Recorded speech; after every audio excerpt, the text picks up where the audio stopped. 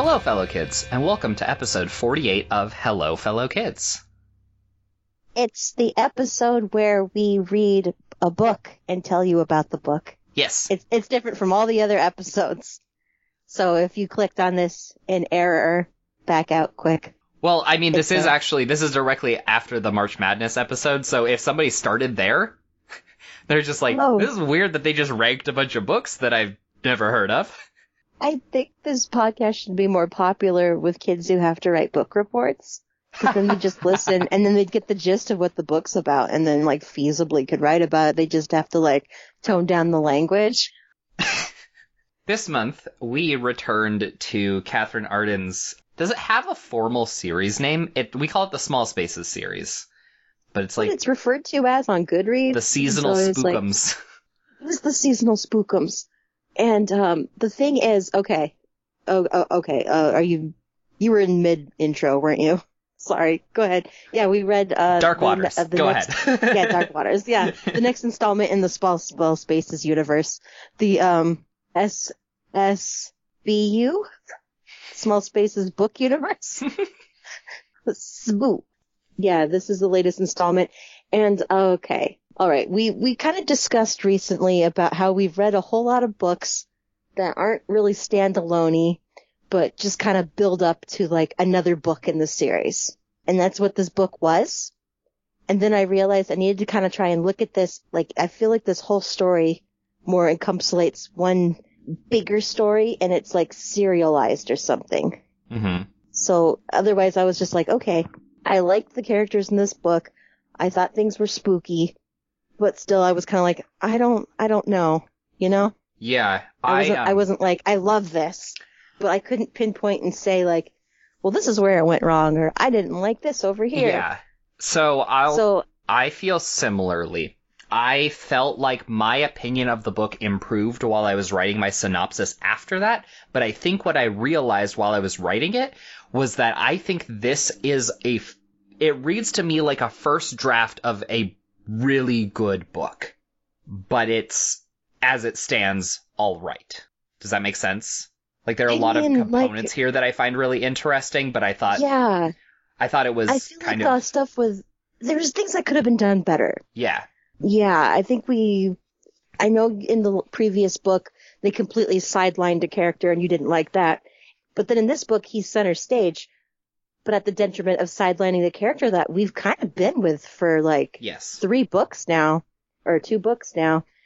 So I was oh, this feels weird to not be in her headspace. And I was well, wait a second, were we in her headspace for all of, oh crap, what was it? Cold Voices? Was that Dead Voices? Dead Voices, thank you. I was this is the cold one, the winter one. Because I was wait, was Coco in charge of that book? I couldn't remember. I think it was Coco lead, Ollie secondary, but not by a huge margin. I think what's happening here is the idea of kind of fleshing out each one with their own, each one gets to take more of a center role in a book, and then there's the group book as well over the course of the 4 of them.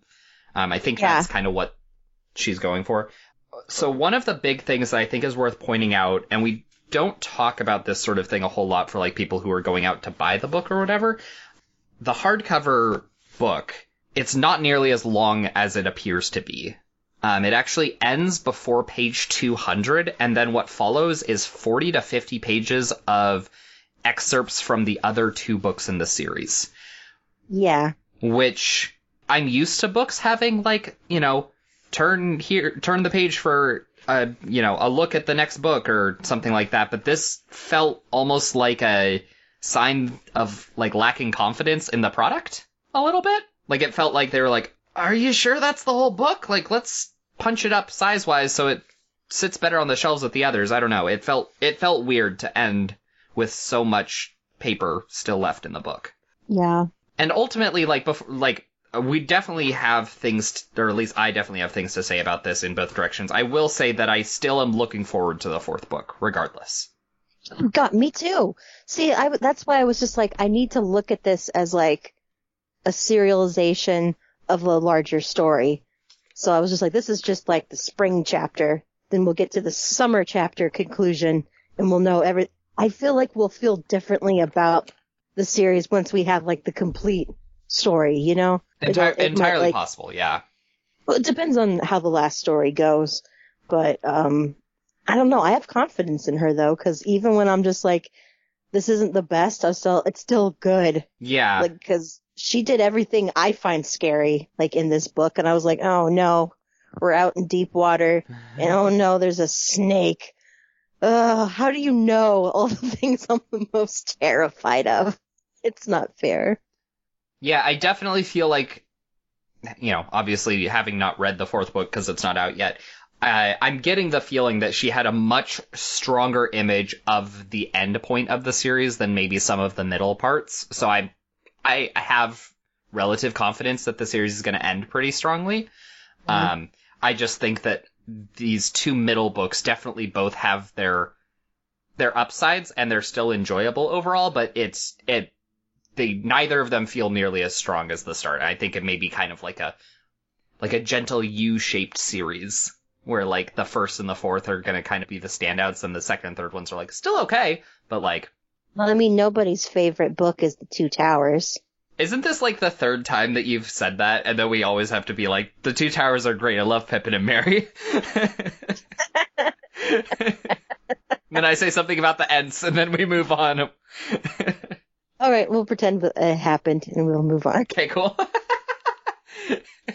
But yeah, like when I was writing it, like all of the components that I was writing about, I was like, this is really interesting. But then I flashed back to when I was reading it and not necessarily being as engaged with it in the moment as I was with the concepts of it looking back on them. And that was something that I haven't really experienced a lot with the stuff that we've read.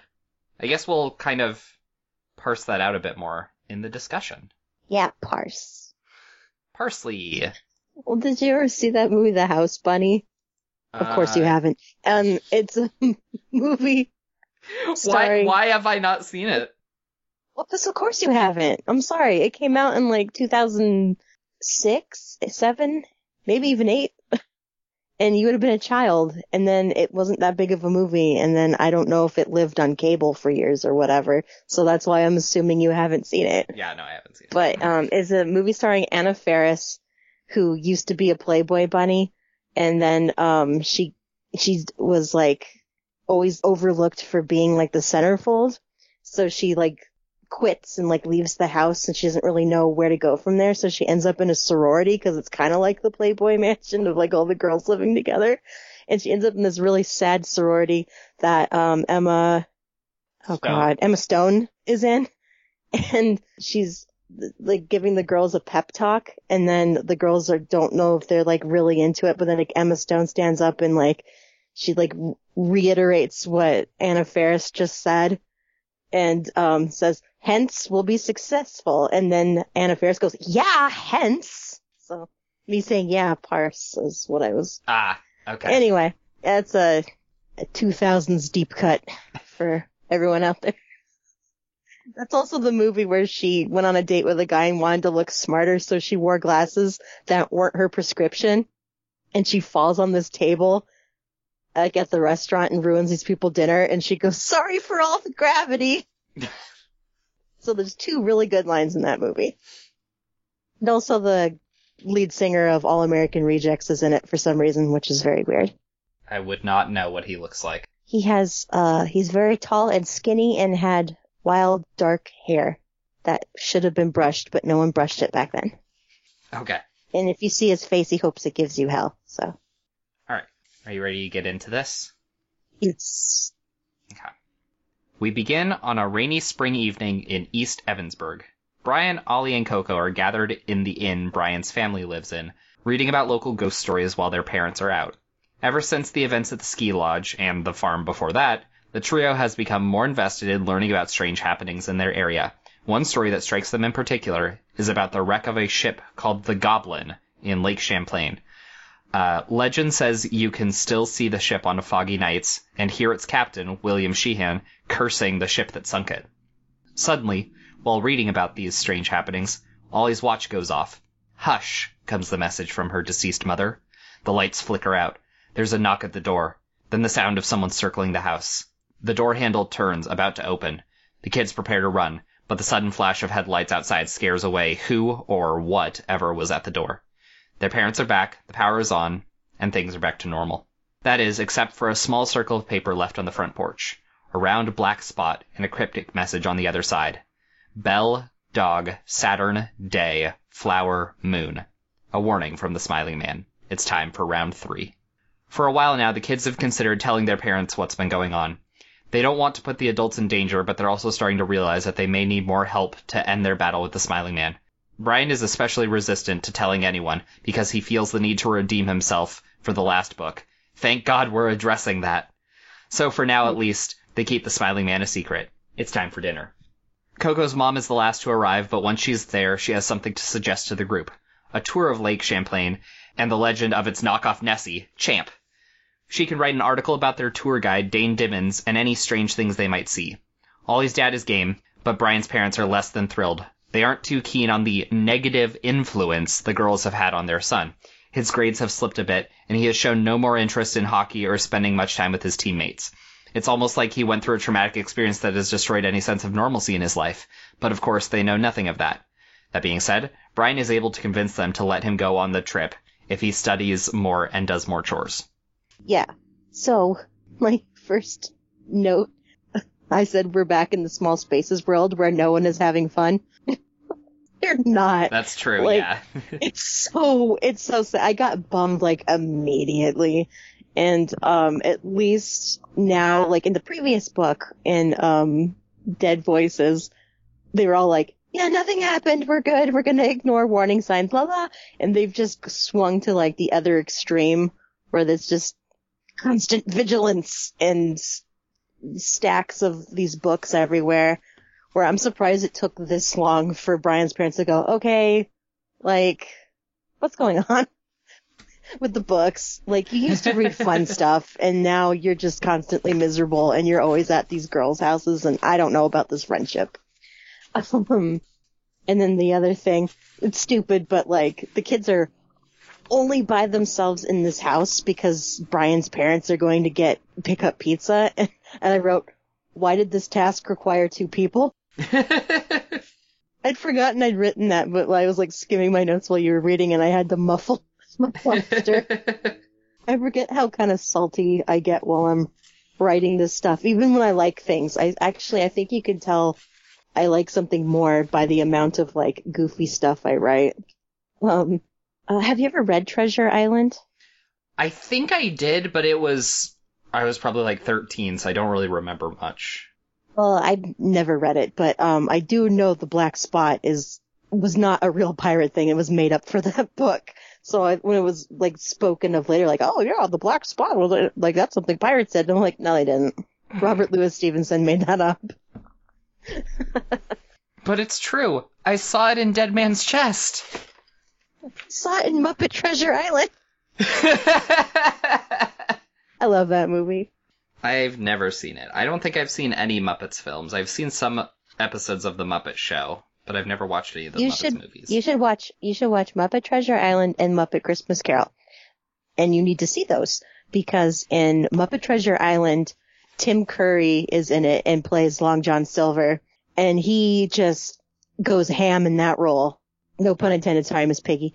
And he's completely grinning in on the joke. Yes, this is a Muppet movie and we're Muppets and this is a great time. But then we have Muppet Christmas Carol, where we have Michael Caine playing Ebenezer Scrooge, and he plays it straight and serious, he's working with other actors and not Muppets, and both approaches are perfect. And they're the exact way you need to play it if you're gonna be in a Muppet movie. One or the other. You can't do any in-betweeny shit. You've gotta commit. Anyway, yeah, that black spot thing, I was just uh-oh, I know what that means. Speaking of Tim Curry, I discovered, because we had it at the library, it's an old PC adventure game of Frankenstein, starring Tim Curry, in one of those live action filmed and then superimposed on the graphics sort of games. And there's a sticker on it that says $7 rebate if you own Myst. And I'm like, what is this time capsule? Who does he play? Does he play Victor Frankenstein? I would assume Victor Frankenstein. It's alive!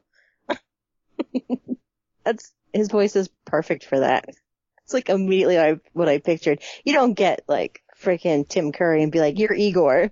I don't even think Igor's in the books. I think he was invented. I believe, yeah, I think he's just a film thing. I don't even think he was in any of the film. Where's Igor from? Because we always he's always like some hunchback guy, like, yes, master. And we're like, where did this come from? I don't think he's in the Boris Karloff film. There is a hunchback lab assistant in that one, but he's not named Igor. It's pronounced Igor. You're welcome. For all the kids at home, watch Young Frankenstein when you're done watching the Muppet movies. I recommend actually Frankenstein. Sorry, I'm American. We say things differently here. What was the name of the woman that, like, every time you said her name, like a horse whinnied? It's been a while since I've seen it. Mel Brooks is such a throw spaghetti at the wall sort of, like, filmmaker. Like, you have some absolute gem productions that he's done, and then you have some that are like, all of this is really stupid. And, like, I guess most of it is stupid, but it's like, whether it's, like, stupid in, like, a amusing way or stupid in a why'd you waste my time on this sort of way. Is that why you waste my time and how you feel about Blazing Saddles? Dude, I got halfway through that and I'm like, what is any of this? It's totally stupid. I like it, but, like...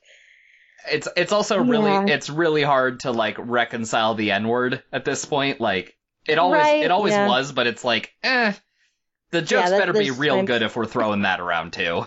Well, there's just sometimes where you're just like, I don't know about that. Like, yeah. You know?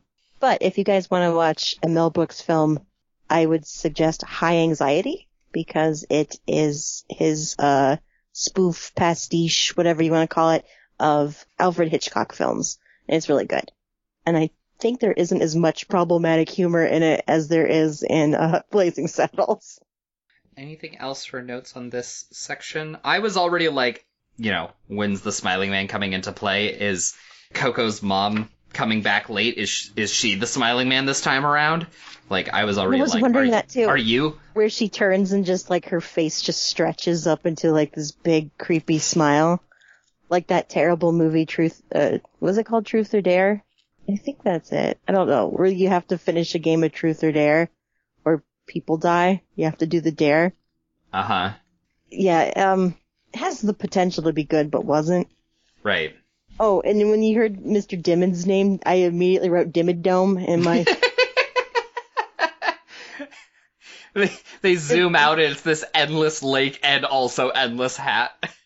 Yeah, when they show up and she's like, okay, we gotta try and find him, and Ollie points like over there, and it's just because the boat's garish and stupid for like the tours. But I think it'd be funny because he's just wearing all these hats, so it just shows up at the arena. Like, okay, yeah, there he is. It's Dimmadome. I didn't even really watch Fairly Odd Parents, but I know that at least. Okay, are you ready to move on to the next part? Yeah, let's hit it. Okay. On the school bus the next morning, Brian sits next to his old teammate, Phil Greenblatt, who he hasn't really talked to since the whole Smiling Man fiasco started. Brian looks down at the papers in Phil's lap and notices a drawing of Jonathan, a very particular scarecrow. In fact, the pages are covered with scarecrows. Brian is shocked. He thought only he, Coco, and Ollie remembered.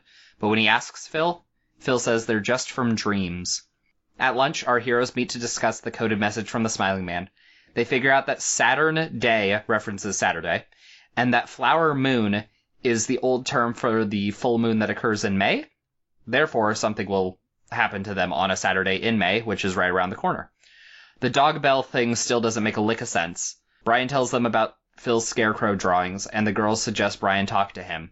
Maybe tell him what went down. Coco still isn't fond of Phil since he bullied her during the fall, but the presence of the Smiling Man has shifted her priorities somewhat.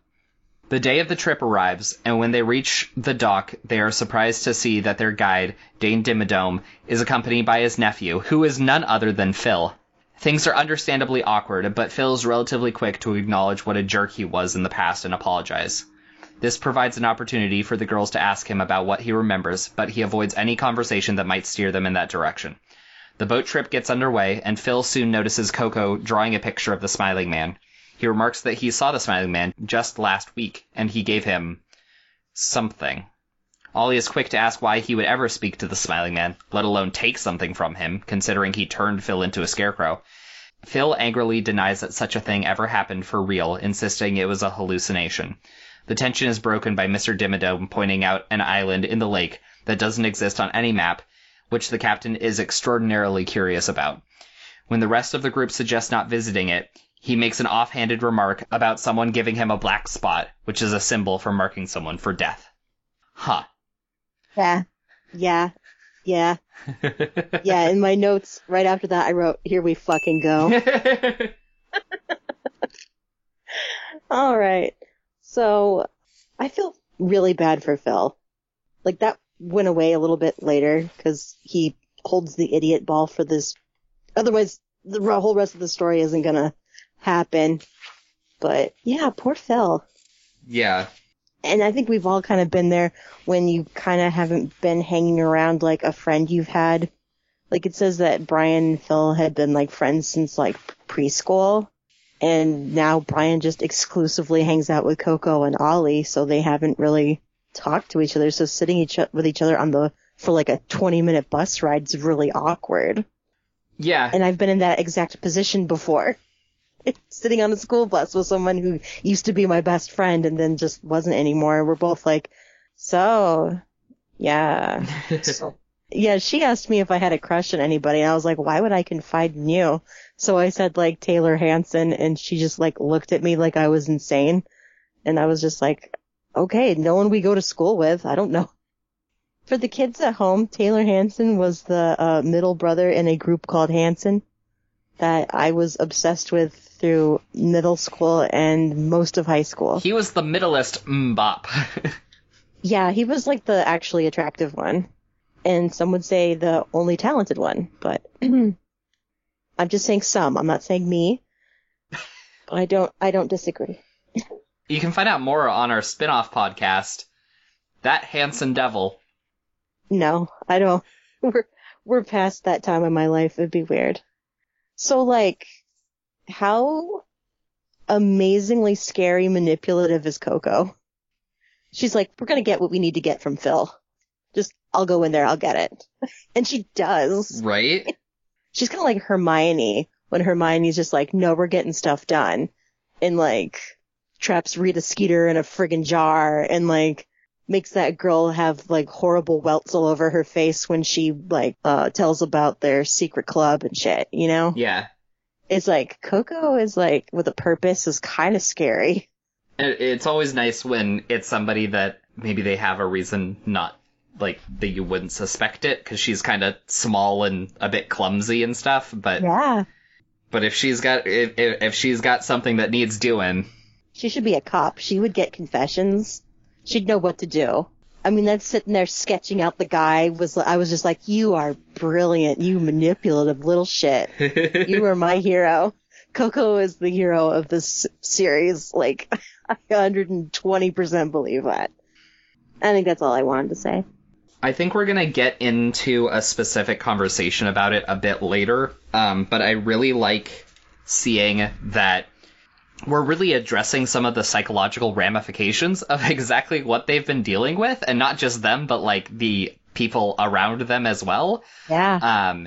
It's really cool that we're at the point where it's not just like, and then a weird thing happens to them, and then they go back to their normal life for a few months, then a weird thing happens. It's like, no, all of this is affecting these people, and it's really creeping into their, like, real life and their, like, you know, mental health and things like that. I think that's what's always going to save Catherine Arden, even if the book isn't completely perfect, is she's so thoughtful in how she set this up. Yeah. You know, like, she really realistically thought about, like, we could just, like, have this hand-waving, like, monster of the week type thing, like, uh-oh, back into the situation, you know, like we would in, like, a Goosebumps, you know, series. But these kids are traumatized, and the parents recognize it, but they don't really know what the trauma is. I mean, they know that the kids disappeared on their field trip back in the fall, but they don't know what happened during the winter. Yeah. Oh, also, when they're like reading the warning and they're like, well, good thing we're gonna be out on a boat in the middle of a lake, safest place. I was just like, why do you guys think that's safe? He's gotten you in public before. Like, why? I can't think of anything more claustrophobic. Have you been on a boat? They're small. Like, unless you're on Jeff Bezos's, super yacht, boats are small and claustrophobic. I mean, like, people who have huge boats don't do tours like this. And Dimmadome is not a rich guy with, like, a friggin', even, like, cruise liners, it's still very narrow hallways and stuff. Yeah. So, they're deceptively big, but not really. Yeah. They're not really, no. So I was just like, no, that's still a small space. Stay away from the small, I'm just like. Stay away from small why? spaces! Come on, you guys, rule 1! I think that's it. Okay. Ollie's watch goes off again, this time saying fish with the word crossed out. This aligns great with Phil bringing a fishing rod out and casting a line. While he waits for a bite, Coco decides to solve the last piece of their message from earlier by asking what bells would mean on a ship. Mr. Dimmons explains an old nautical way of telling time and mentions that a bell in the dog watch hour would be around 4:30, which, hey, that's now. On a Saturday. In May. While someone is fishing. Okay, let's cut to the chase. Phil reels in a nightmare snake. It's silver and vicious, and although small, attacks Phil without hesitation. Ollie's dad blocks the bite and is struck himself, black venom dripping from the creature's fangs. Then, while the group is still stunned by what they just brought aboard, an enormous crash rocks the entire ship. Things quiet down long enough for Mr. Dimmons to kill the snake, and the parents to decide the trip is over. Time to radio ahead for an ambulance and start heading to shore. Phil searches for a first aid kit while Mr. Dimmons ignores everyone else and goes about documenting the snake as proof of a sea monster in Lake Champlain. He seems almost possessed by the task, trying to convince everyone to wait a bit longer before getting help so he can take some measurements of the creature. This is, of course, insane, and is probably the second biggest reason the boat is not getting back to shore. The first is that the motor is gone. Just a massive hole in the bottom of the boat where the thing used to be. The ship is sinking. Also, no radio or cell service. Mr. Dimmons goes below deck again and doesn't come back up. When Phil goes to follow, he watches his uncle get swallowed up by a massive something. Brian tries to help Phil recover, but then he sees it too. A mouth with teeth the size of his forearm, attached to a body covered in silvery scales. Mama Sneck. Oh. They go back up and try to convince the others of what they saw, and even though it sounds crazy, more ramming attacks from the beast provide some good evidence. Reluctantly, they decide to make for the unmapped island. They load everyone onto one of the 2 life rafts, then launch the other raft in the opposite direction as a decoy, while they paddle as quietly as they can to shore. They're about halfway to the island when Ollie's watch says, fast. The time for stealth is over. They scramble the last leg of their trip to shore, and everyone makes it to land just before the monster reaches them. When they turn around, the beast is gone like it was never there. On a tree nearby, a warning is carved. May God have mercy on your souls. It's actually, may God have mercy. Merci. May God have your thank souls. you on your souls. Merci on your souls. Sorry. Yeah, boy, this went to, I wrote, everything goes to shit really fast. Because it does. I felt like we wandered out of this series and into a series of unfortunate events. Just because the kids are all like, put the rod away. Throw it back in the ocean. Stop. Why am I even talking? You know? The kids are just as one going, stop it. Like, and then Phil's just like, no, this is important. Otherwise this plot isn't going to happen. But like, I mean, I don't think that was bad writing because, we know why he doubled down the way he did. But, yeah, just like Mr. Dimmons in particular, just like, okay, this is an unknown creature that bit you and your whole arm's turning black, but you could wait like 30 minutes, right? I'm just like, are you out of your mind? And it isn't until Coco's mom's like, hey, you want a lawsuit, bitch? That he's finally like, okay, I guess I can make some effort. Yeah. And then the children had to be like, okay, well, we need to get off the boat while the mom's still like ditzing with the radio. I'm like, radio's not working. Just stop. Yeah. Just stop futzing with it and focus on getting them out of you're on a sinking boat. You're really going to fiddle with the thing still? like, lady, I know that you're like, I have one thing I can do. It's like, okay, it's not helping. And so the children have to be like, okay, yeah, launch the decoy boat and we'll go in this one. Let's pull it on shore. We need to make a fire. These poor kids, because they've gone through 2 books worth of just BS. Yeah. So they're like, okay, this is like a screwed up, unprecedented situation. So we got this. Like, these kids need to like grow up and then work for the president or something, because they could handle anything if they could handle this. It was also interesting. I think this book, correct me if I'm wrong, steers the most into like the horror being less about like weird paranormal stuff. Like there's some of that too, but it's also just like, it's just straight up survival. Like, I don't know where I am or how I'm going to like eat and get water and things like that. Like it brought more like real world fears into it as well. Yeah. Which I think is a good way to add some variety to the series without like deviating too far from the core of it. Just like thinking of what other kinds of things are scary besides just like spooky ghosts. So. And the answer is snake. I don't like snakes. This one did not give me nightmares the way Redwall did. This snake doesn't talk, so I think that helped. There's some creepy snake just saying its own name and like, ugh, God, I hate it. Plus, it's more likely you'll find like a smaller snake, but not like a big ol' river. I'm like, that, you're not going to see that anywhere. That's fine. I'm not afraid of snakes. That's good. I'm afraid of other things without legs. Okay. Are you recording this from the back of your motorcycle? Always. You're in the sidecar. Have you ever been in a sidecar? No. I have. It's pretty cool. I was like 6, and I've been chasing that high ever since. I don't even know what that means. All the other kids wanted race car beds. I wanted a sidecar bed.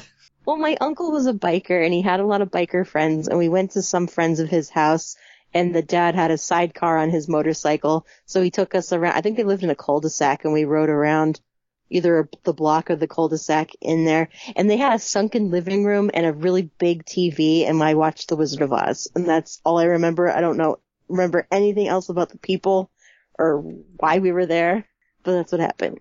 My next door neighbors when I was little were also bikers, and there was one time they took the kids around the block, but it wasn't in a sidecar. They just like, went really slow. Were you one of the kids, or were you like, that looks dangerous? I don't think so. I don't remember if I did or not. Then you didn't do it. Okay. You remember being on a motorcycle. Okay. It's like exciting and frightening at the same time. I think I sat on it and like was like, oh. I don't think I wanted to move though.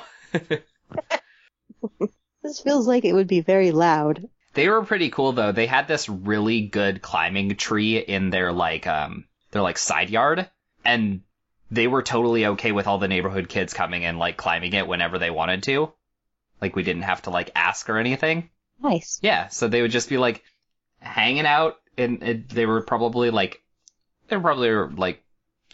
maybe late 50s, early 60s, and they would just look out periodically, and there would just be kids climbing their tree, and they're just like, all right, cool. We said they could. And then my other next door neighbor, like on the other side, we would frequently lose things in her yard. So like once every couple days, she would just walk through the backyard and just throw things back over the fence for us. Back to the island. Back to the spooky treasure island, as I wrote it in my notes. Ollie's dad has quickly grown weak due to the snake bite, and once he's situated upshore, he's not going to be doing much else for a while. The group tries to clear their heads enough to prioritize their safety and survival, but Phil is still in shock from watching his uncle get eaten, and wonders what the point of trying to survive is if they're just going to get eaten too. But Phil, Coco reminds him, it's a lake monster. They're safe on land. Everything's fine. Coco's mom works on getting the radio up and running, while she sends Brian, Coco, and Phil to get firewood. Ollie notices her watch now has a countdown timer for 5 hours. She says she has no idea what it means, but Brian feels like maybe she does. Suddenly, a voice comes over the radio. It's a haunting, whispery voice, calling out for someone named Billy. Someone is waiting for Billy, a whole group of them, in fact. When Coco's mom tries to communicate, the message swiftly changes. Listen to the chimes. She sees in the dark. And then it goes silent. Brian, Coco, and Phil head into the forest for wood. While they walk, Brian and Coco start to tell Phil what really happened in October. He's immediately furious that they knew the truth for so long and didn't tell them. All this time, he thought he was alone, going crazy. That's why he spoke to the Smiling Man. That's why he let the Smiling Man give him a bum fishing lure. Because he was the only one who believed what happened to Phil. After realizing that maybe they were each a bit in the wrong regarding how they've handled the last handful of months, they make amends and focus on the task at hand. While gathering wood, they encounter what first looks like litter, meaning human activity. But they quickly realize what it actually is. Snake skin. The snake comes on land. No. Coco notices something else.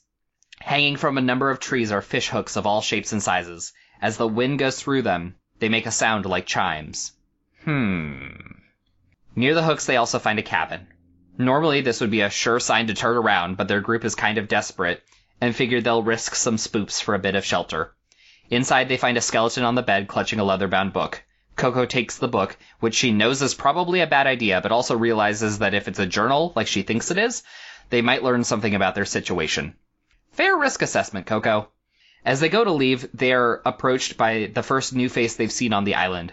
A hulking man wielding a rusty axe. He's upset that they've disturbed the skeleton, who he calls Tommy.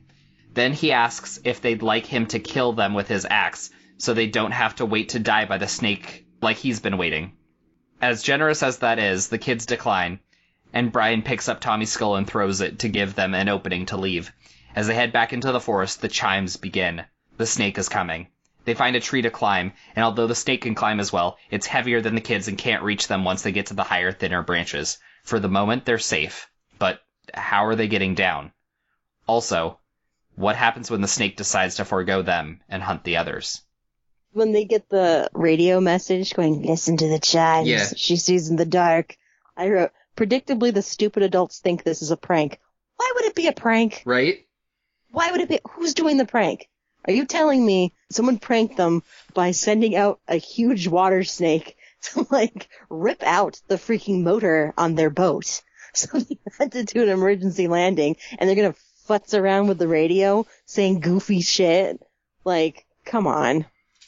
Come on. There's only so much, once, it's like the Shakespeare, no, the Sherlock Holmes thing, once you've eliminated everything that's possible, now you need to focus on what's the improbable. I completely butchered that quote, but you get what I mean, right? Yeah. It like that grandma in, All the Lovely Bad Ones, where it's like, okay, you're denying the evidence of your eyes by insisting ghosts aren't real when you're seeing it. It's happening. You're crazier by not admitting that what's happening is crazy. Yeah, for sure. I wrote when the message starts coming through the radio and it switches over to listen to the chimes she sees in the dark. I just wrote, oh, I hate this. That's another thing I find scary. Have you ever listened to any listen to any audio of weird interruptions on radio stations? A little bit, yeah. I've heard a couple spooky stuff on the airwaves is just weird. Oh god, I hate it. It makes the hairs on my neck stand up. Have you ever listened to a number station? Those are weird. Number station? No. Number stations are on, I don't know the specifics of how ham radios work, but they are certain stations, and literally all they do for very long periods of time is it's just some person just saying numbers. They'll just be 16, 4, 47, 43, 1. Bingo. And I think historically they're used as ways to send code if you are if you're an agent in a different country or something and you need to transmit information, use a numbers station, and you have prearranged, if you hear certain types of numbers together, it means certain things. There are also some that nobody has any idea what the heck they're for, and it just is just numbers for hours and hours. And it's just very strange. Radio is strange in general. That reminds me of, did you ever they made a movie, but it doesn't really relate. But that Stephen King short story 1408. I know of it. I don't know. I think you should read it. It's actually really good. The short story 1408. When he's in the room, he tries to like call for help because he can't get out, and he picks it up and his voice goes, "This is 9, 9. This is 8." You know, it's just doing that, and I'm like, why is it doing that? I don't like that. That's so scary. So as soon as you said like number station, I thought this is 9, and I'm like, no, I don't like that. I don't like that at all. And I'm like Team Phil for like being like, you guys knew, and like punching Ian out. Or like, he told his mom what happened, and she put him in therapy. And then they did that, the therapist did that fakey, I believe that you believe it's real, you know? So this kid has just felt so alone, and maybe if Brian hadn't been so exclusive with Ollie and Coco, maybe they could have talked and he could have confided like, this is what I remember, and then he could have kind of been in the group sooner. Yeah, I had fairly strong feelings during that section where I was like, Phil, dude, yeah. And it makes all the more reason why he doubles down so hard on like, no, that guy was cool and he gave me the fishing lure because he was the only one to validate his experience. And so that's why I was saying earlier when like he just keeps fishing and they're like, stop it, and he doesn't because it's so important that he does this. Like, it's not bad writing, it actually is very good writing. And again, Catherine Arden's fantastic for like how well she thinks of the psychology of the characters beyond, like, we read something recently where the psychology of the characters was just pushed aside because it's like, I need the plot to do this. And then the plot did that. And we're like, none of this feels right. So this is like the exact opposite of that. Or it's like, I need the story to go in this direction. So why don't I make the psychology so that it actually makes sense for it to go that way? It's just so well put together. It's a very good puzzle. Yeah. When Ollie is back trying to like take care of her dad and stuff, and he's getting worse, and Brian's watching her and kind of wondering what she's thinking and stuff, I wrote, did the smiling man propose a trade somehow? Maybe Ollie's dad for the kids? And so I was kind of on the watch for something like that. On the watch. Watch. I thought he was blackmailing her. Like, okay, either you come with me or I take your dad. And she's like, I'm not willing for you to take my dad, so I guess you're taking me. Yeah, so that was my future prediction. Oh, and when we get to the part of, like, they find all the fishing hooks hanging in the trees, I immediately pictured all those, like, scary little wooden figures hanging from the trees in Blair Witch. And I was like, nope, I don't like a bunch of things hanging from trees. I'm out. I don't like any of this. But that is an ingenious, like, alarm system for when that dirty great snake, as Ron Weasley would call it, is on the loose.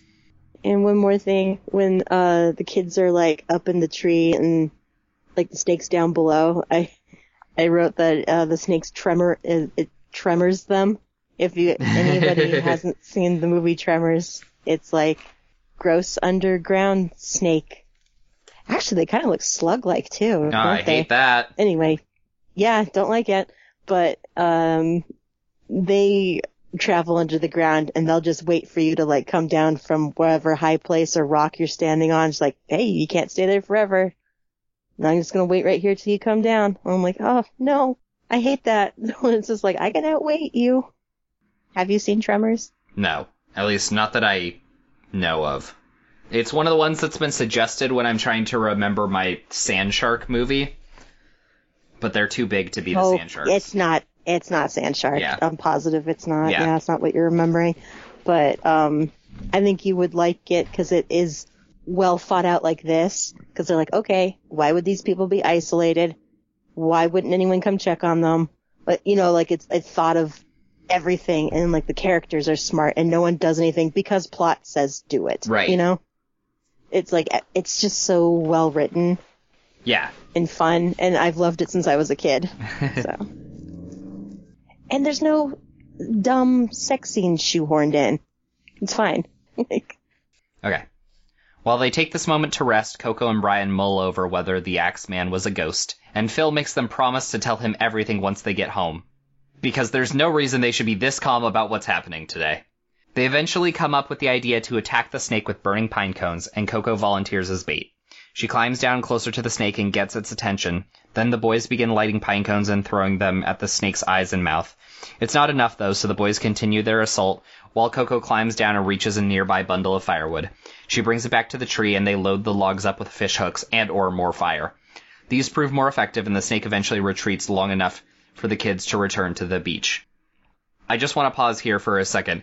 I don't actually know how long that section was, but I spent all day reading that chapter because I kept getting interrupted by other things. So, like, in my head, them sitting in a tree and deciding to throw pine cones took way too much of the book, but I think that might have just been my reading experience.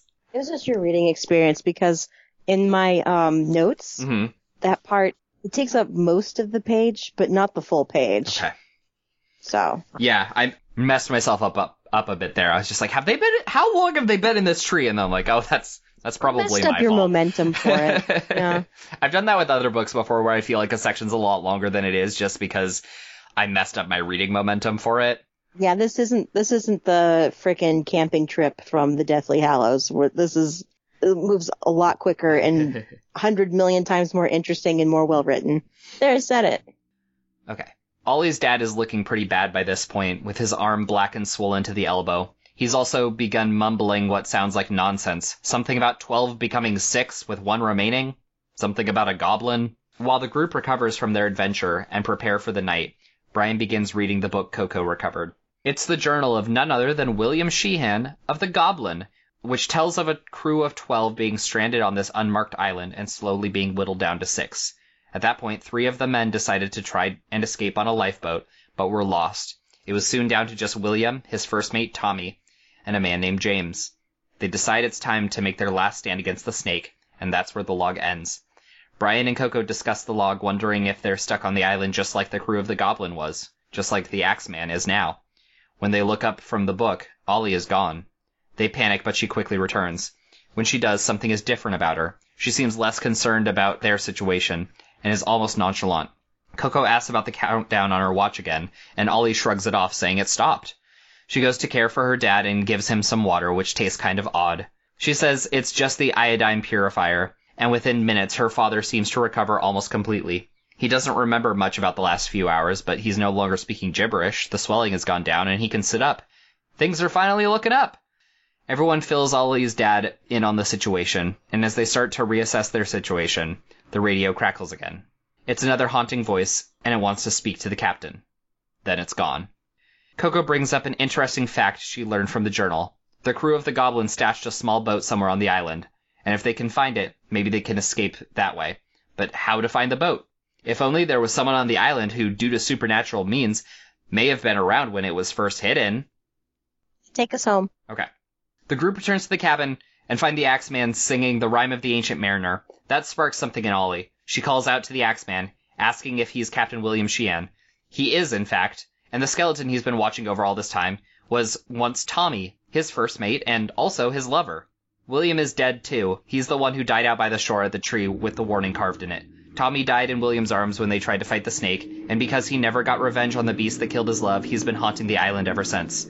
Then the radio crackles. It's Tommy. He's been waiting for William on the other side. It's time for them to be together again. It's time for William to rest. Then the chimes begin. William quickly tells the group where to go to find the hidden boat, and rushes them along while he goes to intercept the snake and buy them some time. They cross the island and reach the correct shore but can't find the boat. Ollie's watch plays the hot and cold game with them to help them find it tucked away in a cove, and they quickly get it as shipshape as a 200-year-old sailboat can get. As they set sail, they head straight into a ghostly fog. As they do, Ollie grows agitated. "You promise," she says to nobody, and checks her watch, which is showing a much shorter countdown than before. And then the message is love and proud. She announces that she promised she wouldn't tell, but that this isn't the end, and then leaps overboard. She disappears into the water. The boat disappears into the fog, and when they emerge on the other end, they are back in the real world, the lights of the nearby town glowing in the darkness. Brian, in a panic, looks to Coco. In her hands are 2 items, Ollie's watch and a note. The watch says alive, and the note is in Ollie's handwriting. It's another series of clues, but more clear. In a roundabout way, they explain that Ollie made a deal with the Smiling Man, Ollie for her father. But because the smiling man likes to play games, Ollie isn't dead yet. Then Brian notices another note tucked in his jacket pocket. This one is in the smiling man's handwriting. Everyone has forgotten her, except you. You have one chance to win her back. Call it a rematch. I'll send an invitation. You'll know it when you get it. See you in book 4, mofos! Yeah, I don't know. I think I'm liking this more after discussion than reading it, and I didn't even hate it when I was reading it. I was just like, I wish there was more to this, you know? Yeah. But like, yeah. And I was like, where would you put more? And I'm like, I don't know, but I want more. I don't know. I like it. Again, I really liked a lot of the concept of it, and reading the synopsis, I'm really excited about it, but I also have the distinct memory of when I was reading it feeling like it was incomplete. Yeah, we're not getting a full story, but like the part that we're reading, if this was like one big book and this was like another section, you'd be like, all right, bring on what's the next thing, you know? Yeah. So that's kind of why I tried to like shift my thinking and just like, this is just a serialized story. Yeah. Of one bigger story. Yeah. And then once I did that, I was just like, no, I'm happy now. Now I like this. This was just another chapter in the Smiling Man experience. Oh, what if they call it the Smiling Man seasons? Smiling seasons? I really like they need to have the man in there because otherwise it just sounds weird. Smiling Man sounds more ominous because you're like, what's he smiling? I don't like this. I'm going to cross the street and get away from him. Also, I wasn't, at first I was like, am I reading too into this with the captain and Tommy? And then I was like, no, I'm not reading too much into this. Yeah, the subtext became text. Yeah. And I was just like, all right. Rad. Yeah, I think the ending is super chilling and makes me really excited for the finale. I think if you're reading these back to back, I think you're going to have a really good experience because then you can treat it as like what you're saying, the idea of like they're just 4 chapters of one big story sort of a thing. I think that if you're the sort of person that really feels like a book needs, like, regardless of where it takes place in a series, a book needs to have some very discrete, you know, it can stand on its own and exist mostly separate while obviously still continuing a larger story, but kind of having, I think it's going to be a bit more mixed in your feelings of it, depending on if you feel like there were maybe too many elements in this, or if you think that the pacing was weird or something like that. I think that having a certain perspective on it is definitely going to improve your reception of it, more so than I think some of the other sequels that we've read that are just very much like, it's really good regardless, or it sucks regardless. So I think this one is a bit more contingent on how you're perceiving it within its context. Still excited for book 4, so. Same, and I think it comes out this summer, and I want it. And I kind of want it to be one of our summer books now, because I think we had like a free month. We have we have July is free, but it comes out in August. But we can do it for September. Wait a year? No, we could do it for September. We could conceivably, like, do a quick turnaround and have the episode released on September 1st, which is still technically part of summer. Like, school hasn't even started yet. That's true, yeah. Well, in some places school starts in, like, late August. I've actually had school do that before. Like, it started in August, and I was like, no, you're infringing on my time, folks. Yeah, I kind of want to do that because I want the next book. I'm gonna be honest. We're starting to move into like YA horror specific podcasts because we're gonna have like 3 months in a row of spooky books. I don't find anything wrong with that. Right? I think like child horror done well is really good. Or there's a YouTuber called Pushing Up Roses that I really like. Oh yeah. Who, I think I've recommended her. I've watched a couple of her videos, not like religiously, but I've definitely seen a couple.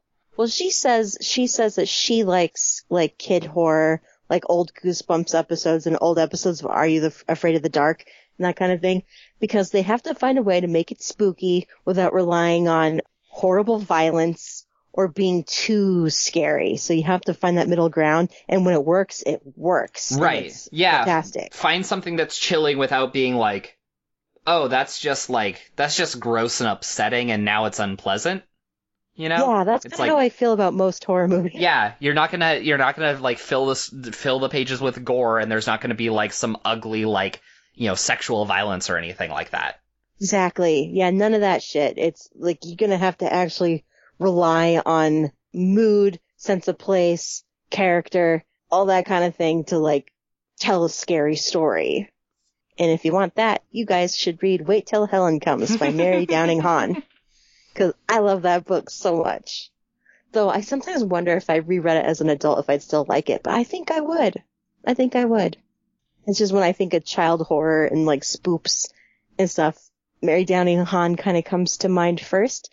Because when I was like 9 or 10, I spent this the whole summer just like freebasing her books. Like I'd go to the library and like load up on them and come back and like, here we go, and back into this world. So I have a couple notes here for outside of my synopsis. I noticed, I didn't notice this until I was writing my synopsis. So, like, for the majority of the time on the island, it was 6 survivors of the goblin, and then it got whittled down, and then eventually the only one, like, still wandering around is the captain. 6 of them wash ashore, like our heroes, and only 5 of them make it back as well. Ah, It's like parallels. That's pretty rad. okay. This is complete deviation, but you read the second book in the heavy vinyl? Yes, I did. What'd you think? I liked it. Does it seem That's like it. they're going for more? Like a third? Yeah, Okay. there's like but it doesn't, it's more of a satisfying conclusion than how the first one kind of came to a screeching halt because it got canceled. But, it kind of moves forward in the storyline and kind of just does like a different story. Like they have this whole like Napster plot that's linked with like Y2K. It's called Y2KO. So, yeah, like it was good. I think I liked it better than like the first story. Okay. We have listener mail. Oh, who is it? What'd they say? It says, this is from listener Lily. It says, "Hi, this is the listener that recommended Wolf Hollow. Since that book was not Hey. exactly a happy book, I wanted to recommend one of my favorite books that is more of a happy book. It is a graphic novel called Hooky. It is a graphic novel following 2 young witches and their journey dealing with family struggles and the hatred of witches in the world. They are releasing Hooky 2 on September 6th of this year, and book 1 is available now. Looks like book 1 came out last fall, so still pretty recent. It looks really cute. I pulled it up on Goodreads. It looks like it started its life as a webcomic, and then she maybe readapted it into graphic novel form. Oh, that's fun when they do that. Yeah. Because those books are always full of like little extras too. Yeah. To justify people paying for it after they've already Right, it's like, know the but story. I've already read it and it was free. And it's like, well, now there's bonus stuff. Don't you like bonus? It says perfect for fans of the OK Witch. Oh, I like the OK Witch. Yeah, that sounds cute. We could maybe do it for our November 1st book, because that would be right after Halloween. I've run out of Don't we space on already- my post-it note of planned books, but we could stick it in there. Well, that's not a bad idea. I guess we are just going to be the spoopy the Podcast? spoopy podcast. It'll have been a while since we did a graphic novel by that point. And the graphic novel episodes are a lot quicker to get through. And this was a pretty long episode considering how short the book was. I But was it's I was mostly concerned that we recommending weren't going to movies. hit even an hour of like raw recording for this one, just because Nah. it's kind of slim. Kind of slim, but now I'm thinking it's deceptively slim because there was a lot to unpack. Yeah. And unpack it we did. Yes. Hey, so what rating would we give Dark Waters? I think we were 4 for Small Spaces, 3 for Dead Voices? Question mark? I'm going to be putting this at like 3.5 on Storygraph. I don't know how that would translate to Goodreads. Sure. Probably like just 3. Yeah. But it's not like a 3, but you're on notice. But like 3, solid. What happens next, is where this Yeah. 3 is for me. Yeah. Yeah, for sure. Speaking of next books, next month we are going to be reading Chirp by Kate Messner. And I just got Guys, it's a mystery. It's a mystery that takes place on a cricket farm. That's why I'm in. I was like, what? And I told Josh, and he goes, a cricket farm. And I think there might have been 2 or 3 question marks. And this is a man who is doles out his my punctuation is very... pulls out his punctuation very sparingly, because I told him recently, like, oh my God, Rainbow Rowell has a book of short stories coming out in November, and he wrote, I am excited. And there was a period, and I was just like, this sounds so sarcastic, but I know he's not. Because she's like one of my favorite writers, so like I'm genuinely thrilled to hear whenever she has a new project. But yeah, I'm very much I am excited in text. Yeah. I had to train myself out of how that looked to not be all like, why are you being sarcastic with me? I did write, that's extremely funny, or something like that. Yeah, because I'm one of those weirdos that like puts periods at the end of every text message, and it doesn't mean anything. It's just simply the end of the sentence. But for a lot of people reading text messages, it reads as sarcastic or like dismissive. I don't know why. I don't know why it comes across that way. But if you're like writing a whole bunch of sentences and you have a period and then like write another sentence, it doesn't look sarcastic. But just ending it, just full stop, like that's it, and period, just looks like, what are you doing? Right. Like, what did I do to piss you off? All I did was tell you that this book was coming out. And I already have it pre-ordered, so. Nice. All right, so I think that's going to about do it for this episode. This was a good episode, I feel. Yeah. I feel like, most of our episodes are good? No. Oh, no. I realized as I said that. Why did you say that? No, it's because I was specifically thinking of the most recent episode we did that wasn't the bracket, was for Virtue and Vengeance, and that was like rough going. That's a good episode. I don't remember how the episode turned out, but like that was hard. And I think it's a good episode if we have enough to say and there's plenty to discuss. Yeah. Yeah, if we have a lot to discuss, it doesn't really even matter that much what we rated it in terms of, like, if the episode ends up good or not. Like, we just need to have things to talk about. And so it really... Still listen to Tunnels. I mean, I know that's the book that nearly killed the podcast, but, like, I still enjoy listening to it from time to time. Mostly because it begins with, hello, fellow kids, and then you sigh heavily, and then you laugh for, like, 30 seconds. It's such a strong opening. It's like you know immediately what you're in for. And I think we should when we keep hating a book, I feel like right at the top we should say we didn't like this book, so that way anyone who liked it can just nope out immediately. Right. Because sometimes, like, I don't like when people talk badly about things I like, because I'm like, oh, you're kind of bumming me out right now. Right, yeah. Yeah, But if they talk strongly about something I don't feel strongly about, then I'm like, okay, that's fine, I can hear you out. But if I have, like, an emotional stake in it, I'm like, I don't want to hear you. I don't want to hear it. Yeah. It's tough because, like, I don't necessarily want us to read bad books, but I do think that once every year or so we should have one of those, like, all right, here we go! Right, but at the same time, like, there's only so many hours in a day, and do you really want to spend it? Yeah, exactly, that's what I'm saying. I don't want to, like, seek them out. Yeah. But I also feel like those episodes are more fun when we're in person.